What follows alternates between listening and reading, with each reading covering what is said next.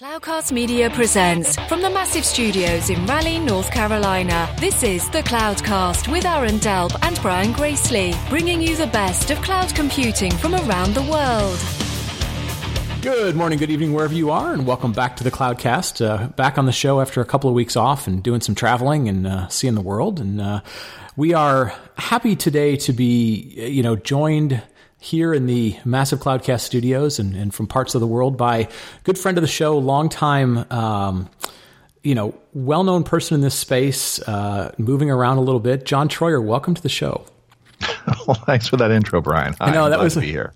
It was a weird introduction, but I wasn't exactly sure how to introduce you because a lot of the people I think who listen to this show know you from your days at VMware, and you very successfully ran director of community and a lot of other projects there. So I mean, you've been heavily involved in the industry that the Cloudcast grew up around, and now you're doing something called Tech Reckoning, which I'm an avid reader of and aware of. But tell folks what Tech Reckoning is and why you decided to go down that path.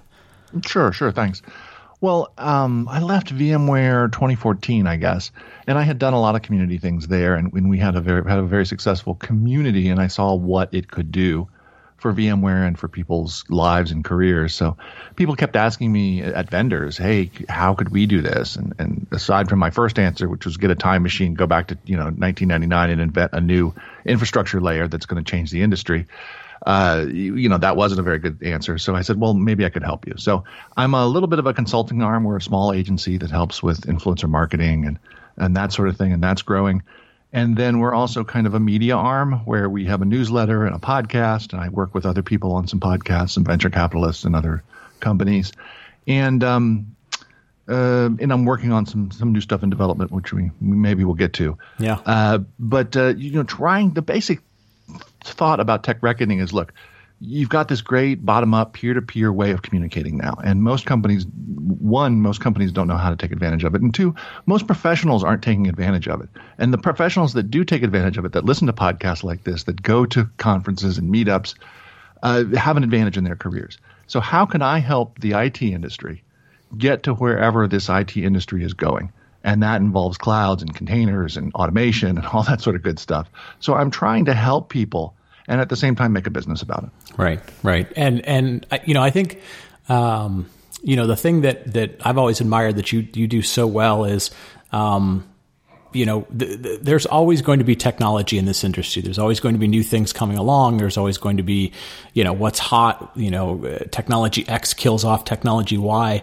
And you've honed in very much on the people side of this business. And I don't mean that in the sense of just being, the completely sort of soft side of this, but really trying to help people say, look, you need to have a plan, whether you're on the individual side of the world and you're trying to navigate what your career looks like, how to find good mentors and good communities to be around, or, as you're talking to, vendors and so forth, like trying to help them realize, like, technology gets sold to people. It gets consumed by people. It gets used by Yes. And I think what you do in that space is really interesting. And I think we're going to try and explore some of that today in a bunch of topics that you and I have been having these conversations for a bunch of weeks, just, in other mediums. And we thought we'd try and record something today. Absolutely. And I probably should have not failed to promote the actual places you can interact with me. Yeah, absolutely. Yeah. Which would be the Tech Reckoning newsletter is probably the most easy one. And that's just over at techreckoning.com. Every week or a couple weeks, I send out some notes about links and, what's going on in the industry and some commentary. And then I do also do the most active podcast I do, other podcasts other than this, is the Geek Whisperers podcast, and that's together with a couple of other folks, Amy Lewis and Matt Brender. And there we talk about geek careers, and it's mostly kind of industry careers, but also IT careers and evangelism, and again, how this stuff gets talked about and sold, that sort of thing. Yeah, and obviously we've always been big fans of the Geek Whisperers. We've known Amy and Matt and you for a long time, and folks, it's a great show in terms of just people telling stories about how they got to wherever they were in the industry. And it's, for a lot of people, for a lot of the conversations I hear, people will go, how did you get there? Did you have a path to get there? Did you think you would get where you were? And it's I don't know if it's surprising, but you do realize that a lot of people that people view as successful didn't necessarily have this as a 20-year plan, but they've learned how to learn. They've learned how to navigate when things change overnight, and so yeah, we always highly recommend other shows, and Geek Whispers is always on my list of ones that I listen to all the time. Thanks. So let's. So you and I have been having this conversation for a while now, and it always sort of starts with the topic of DevOps, and it sort of goes down the path of like, what do you think it is? Or you'll ask me what I think it is, at least on any given day. And then we, once we get past sort of like, okay, that's a definition and whether it's good, it's like, well, what does this mean? Like put this into practicality for me. Give me, you've been digging into this. You've been looking at, how to see if it's applicable to people. Like, give me your, I don't know, where do you stand in the DevOps world these days? Well, it's interesting. I think my personal theory of DevOps is that it's a reaction against Agile and all the machinery and consultancy that grew up around Agile and all the rigid rules and all the rigid, the principles, by being in part by being refusing to be defined. And so that's a little bit why everybody has a hard time putting their hands on it. On one hand, you have folks, and I've talked to folks at Pivotal and others that say, well, DevOps is around dev. And if you don't have dev in your organization, you can't do DevOps. It's around getting, time to value with software development. And that seems to be a reasonable definition of DevOps. On the other hand, if you go to a DevOps days, of which there are many these days, which is kind of amazing, right? They've really proliferated. It's a very good way of going to your local community and getting connected there. It seems to be more about culture and more about empathy and more about kind of organizational lean manufacturing, blah, blah, blah, sort of thing. So I don't know, Brian, I have a hard time putting my hand on it. If you use the dev definition, like you have to have development, that cuts out a majority of people who call themselves sysadmins, right? Because a lot of shops don't do their own dev. And so I really struggle with that definition. Yeah, I agree with you. I think because we've had some of the folks who sort of live in the quote unquote DevOps community on the show before. We've had, Michael Ducey from Chef, and we've had Bridget Cromholt, who, is now over at Pivotal, and, lots of other people in between. We had Chris Short last week. We did a show, or a couple weeks ago we did a show. I think you're right. I always sort of look at it from the perspective of, if you are actually building software. So let's just start with sort of that area, because I think it is applicable for other stuff. But let's just say you're building software. There's this natural impedance mismatch between how fast software could get written and or /tested, and then how long it takes to get it onto machines that are making it operational, right? So it's always the argument of like, hey, there's no point in infrastructure if it's not actually running out, applications. And I think what I used to see in the DevOps community was a lot of focus on ops, right? So they were always led by companies, they were sponsored by Chef or Puppet or Ansible or whatever. And there was a lot of this like, hey, you've got to automate everything. You've got to teach your sysadmin people how to use the same sort of tools that developers use, code repositories, and you want to use, CI tools like Jenkins and automate everything. And then I think you're right. I think what happened was, there was this thing where it was like, okay, I started using that stuff and things don't feel better. Like they don't inherently feel like we've sort of bridged the gap, whatever that gap was.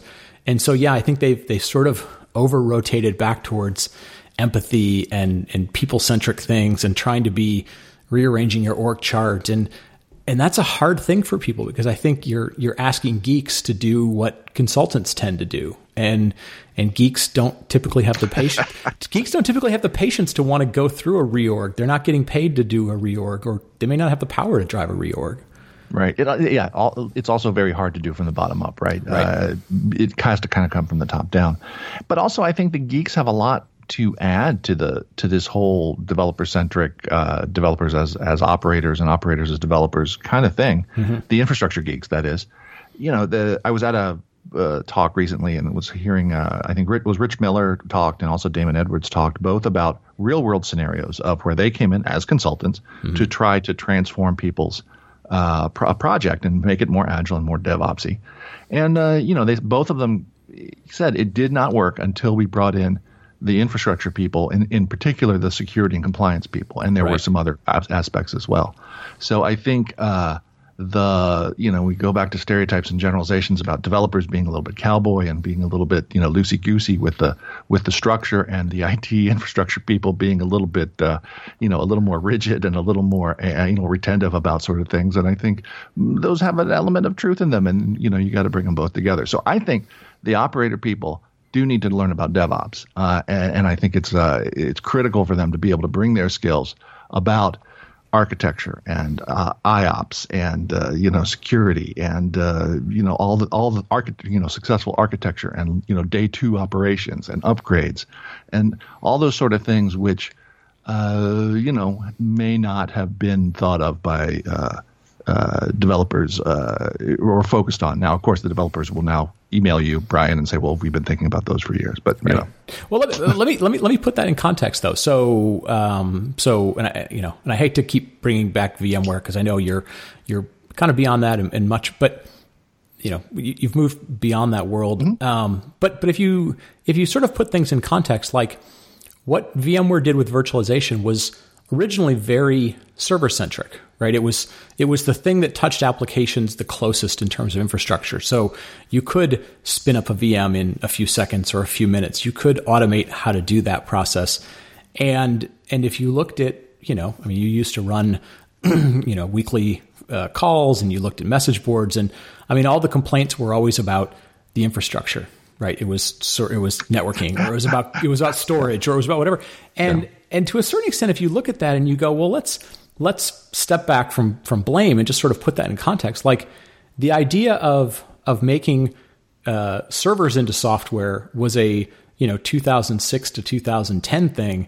The idea of making networks and storage into software has really only been the last couple of years, and it's still got a ways to go in terms of kind of bringing it on par in terms of saying, like, it's kind of software, it has APIs, it could potentially start to act the way you want it to act. Do you think that's a part of it, or do you think it really is just this sort of mindset of network and storage and security teams to go like, look, my job isn't to go 1,000 miles an hour. My job should be focused on stability and availability and those things, sort of mismatch of goals.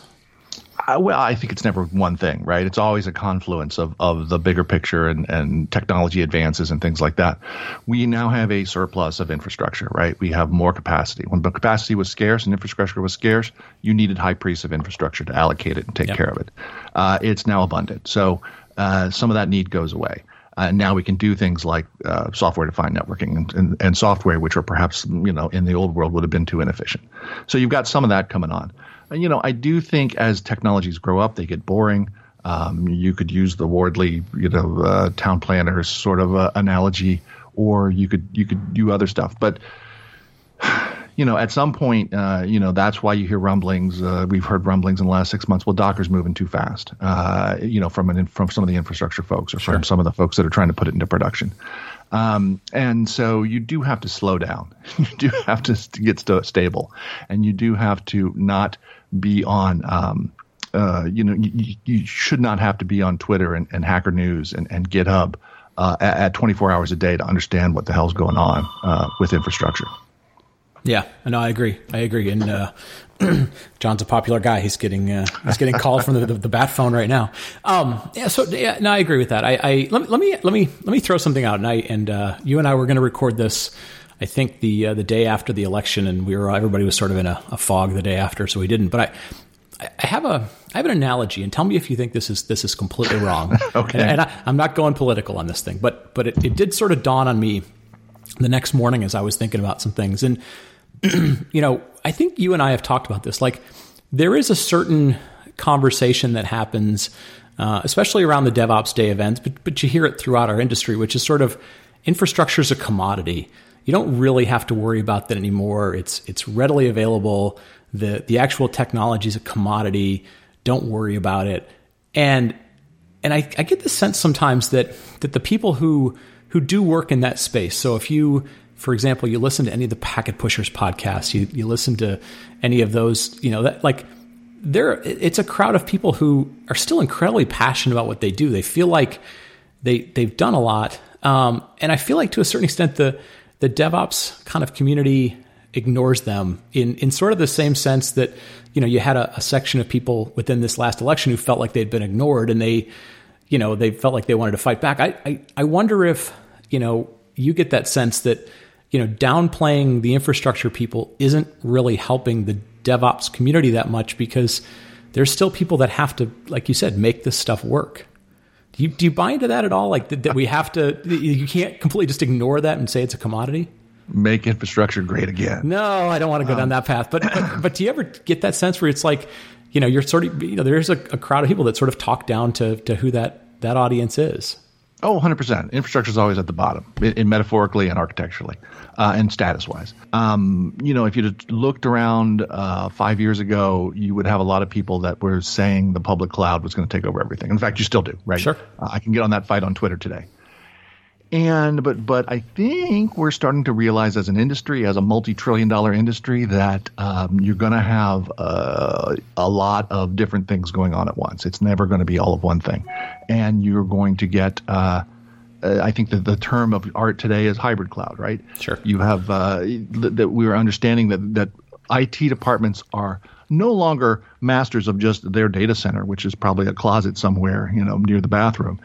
They are masters of a wide variety of services, some of which live off-site, some of which live in the public cloud, some of which live in colos, and some of which in many different places, very diverse. If you have that kind of environment that is multi-cloud and hybrid cloud, then you are still going to have infrastructure. You're still going to have to care about infrastructure. And I think more and more we're realizing that. And I think more and more that's where we're starting to see a little bit of separation of concerns and a little bit more of understanding. Yes, if you're all going to Amazon, you still need that kind of app ops and kind of cluster ops and that sort of management, but you don't need the infrastructure ops because the secret underground dwellers at AWS will take care of all that. And there's very few of them, and they take care of many machines. But if you actually do have some clusters on site that you have to manage, you're going to have to start to keep managing infrastructure. And certainly folks like Dell EMC and HPE and others are counting on that. And it seems to be realistic too, because we can't just lift and shift everything. There's just no point. And it doesn't really work. So we're going to be living with that for decades. And so, maybe we'll be all in the public cloud, when we get to Jetsons flying cars, but we're not there yet. So I do think that infrastructure still matters. And I think we're starting to see that by the rise of people caring about things like Kubernetes. And we were just where we were going to record last week was at KubeCon. Right. And I think Kubernetes as an orchestrator, one of the drivers of it, and also Docker, frankly, and also Mesos and Mesosphere and DCOS is that, and the HashiCorp stuff and everything is that a recognition that, wait a minute, we need a layer that is cloud-like and DevOps-like and Agile-like, but still can be deployed in multiple places. And that might be on IBM SoftLayer, that might be at Amazon, that might be at home, with sitting right beside my VMware stuff. And so I think we're getting to this multi-cloud world, and this middle layer, I've heard it referred to as cluster ops. I don't know if that's going to end up being a term. Becomes more and more important because that's the layer that's going to be between the infrastructure and the app. Yeah, yeah, and I'm curious. I've been kind of living around the Kubernetes community probably for about a year now. You're kind of wading into it. I know you did a lot of work around the Mesos community for a little while. I'm curious, kind of on two fronts. Your take on KubeCon, and then just your take on a different community. This open source centric. What is the Kubernetes community? What are your initial thoughts from the last couple of days that you were out there? It seemed pretty exciting, right? There were over 1,000 people there. Kubernetes seems to have a lot of momentum. I think there's some structural reasons for that with Google as the originator and not having to make money on it.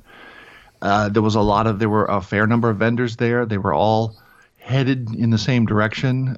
So it looks like everybody identified some similar gaps in terms of manageability and that sort of thing to sit on top of Kubernetes.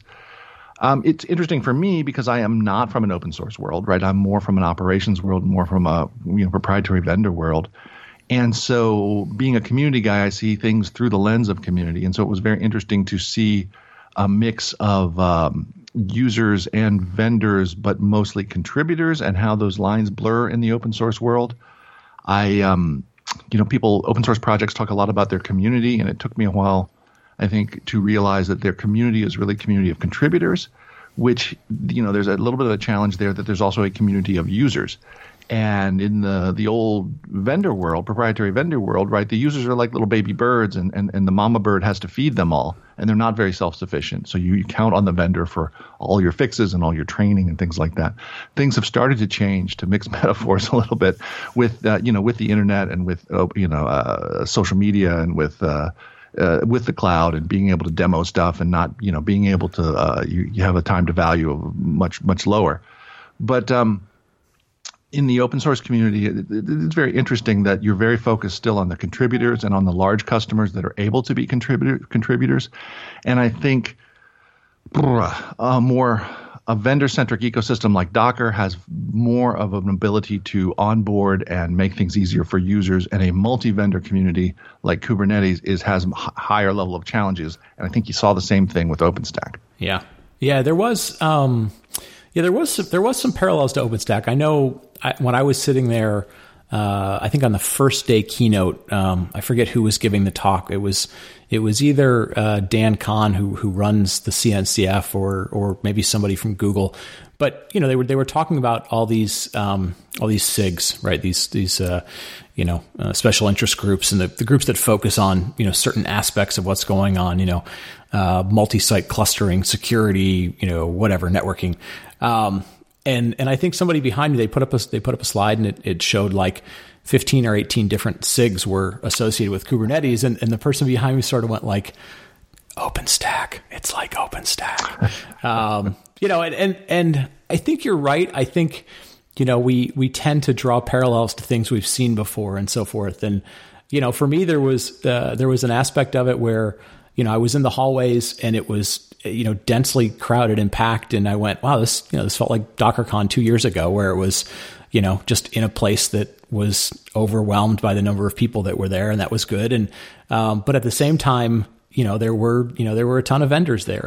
And if you don't sort of live in the world, you go, boy, it feels like a lot of these vendors sort of are doing the same thing. And I'm not sure how, all of them survive, and kind of the way we were when we saw, 8, 10, 12 different, distros of OpenStack. And, but I think you hit on one thing that is very different between these. And that is, OpenStack always had this sort of white elephant in the room, which is, one of the companies, kind of trying to drive this, or one or two of the companies, has this, very distinct commercial agenda that they're trying to push through this. And they're trying to, and they have to navigate, 25 other companies who don't necessarily want to see that agenda succeed. And I don't know that we see that as much, like sort of from a Google perspective in the Kubernetes community, right? I think Google wants to succeed, but they're not driving the technology in the same way that maybe we saw with, some of the companies that were doing it in the OpenStack world. Like I feel like they learned some things from there. But I think they still certainly want to sell a lot of Google GCE and GKE and things like that.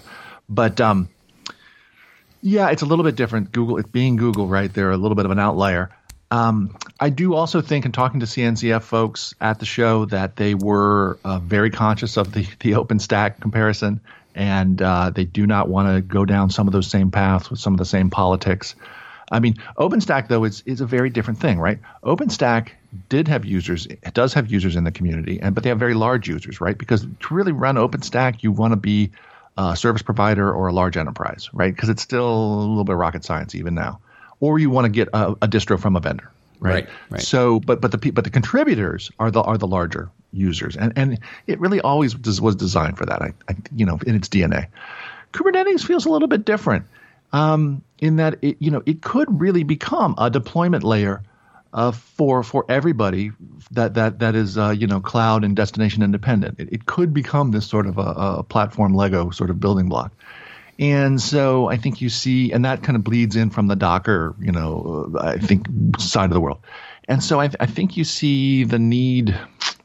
One of the challenges there is you have a lot of people using Kubernetes who don't know, who are not very sophisticated. And so they go to Stack Overflow and they ask, I'm trying to get my thing up on GKE and it doesn't work. I'm trying to do that, blah, blah, blah. So I think there's a higher bar there. There's a pool of users, more unsophisticated users who are not at, a big bank in New York, that you're going to have to, for it to really become what it could be.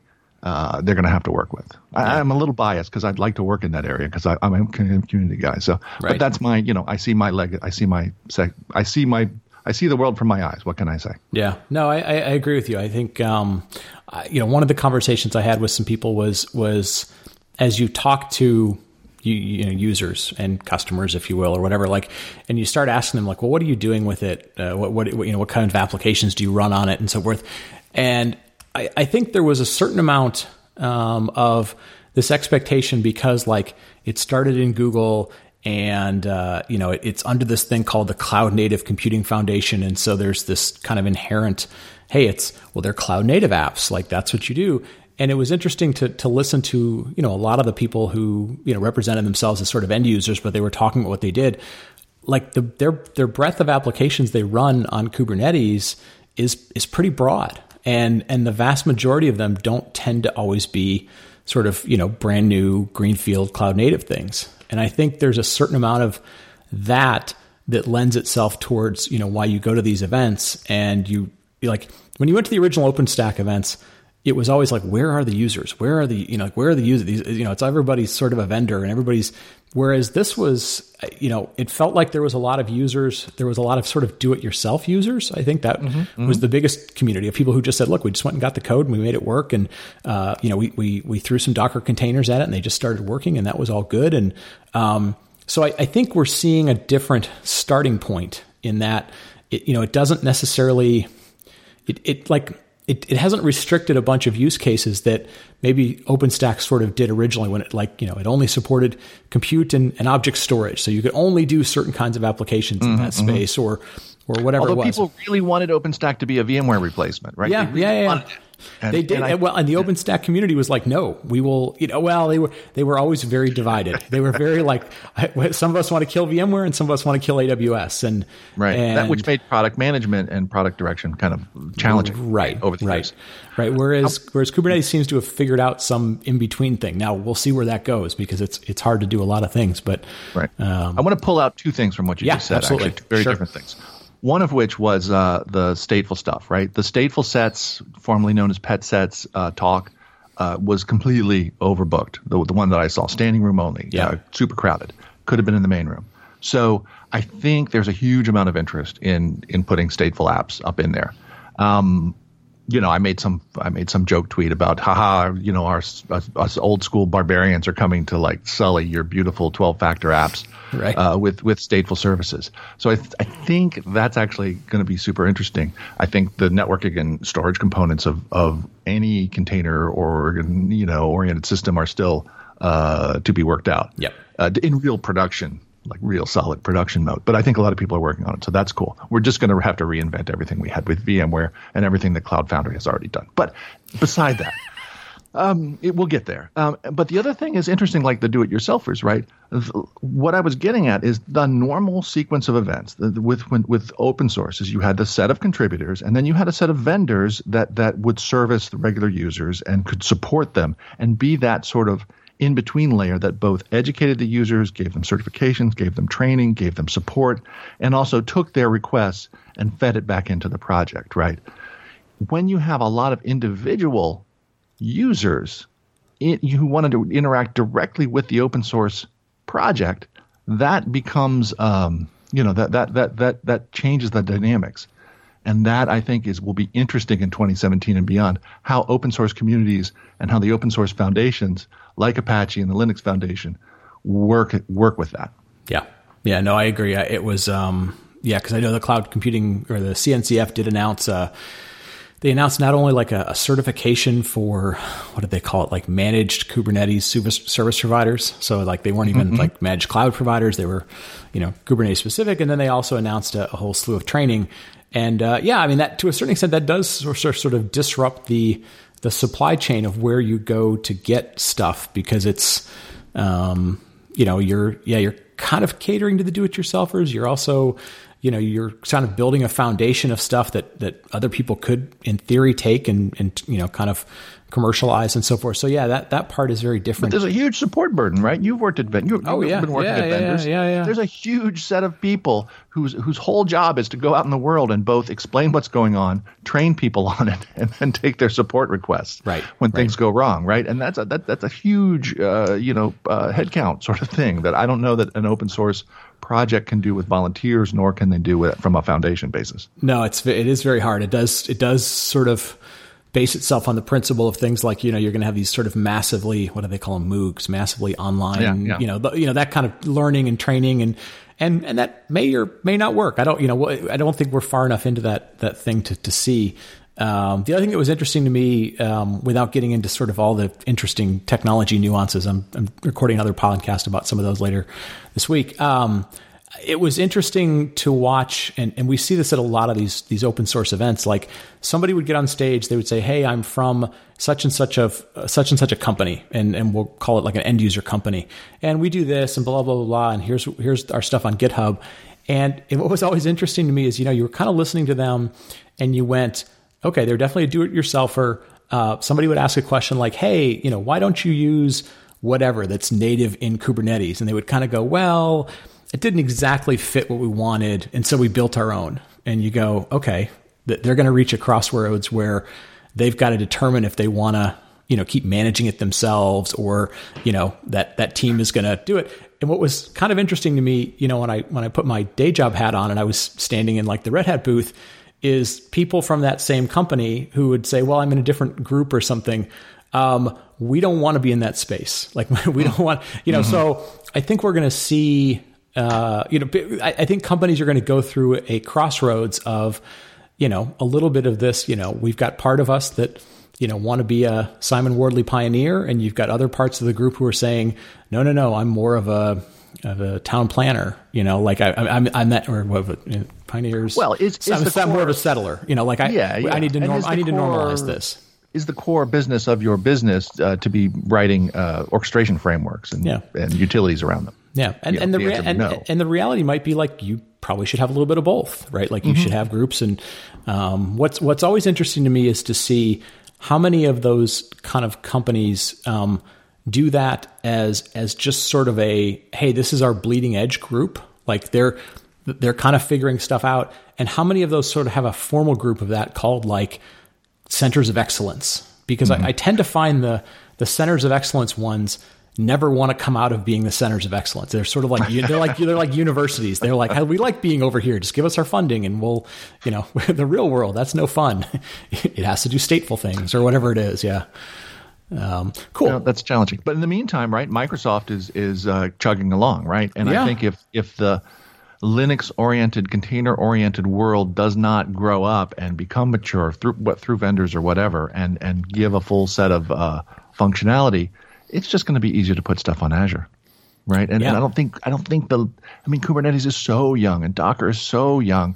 I don't think people realize the decades-long scale at which the rest of the world moves. And I don't know. That's kind of a down way to end this podcast. But I think if we don't get our stuff together in terms of usability and in terms of power and stability, the enterprise big boys will just take what they want and leave the startups in the dust. Yeah. Well, but I think you do bring up an interesting point, right? So, if you go to any open event, for the most part, it's a Linux world, right? You sort of accept the Linux world.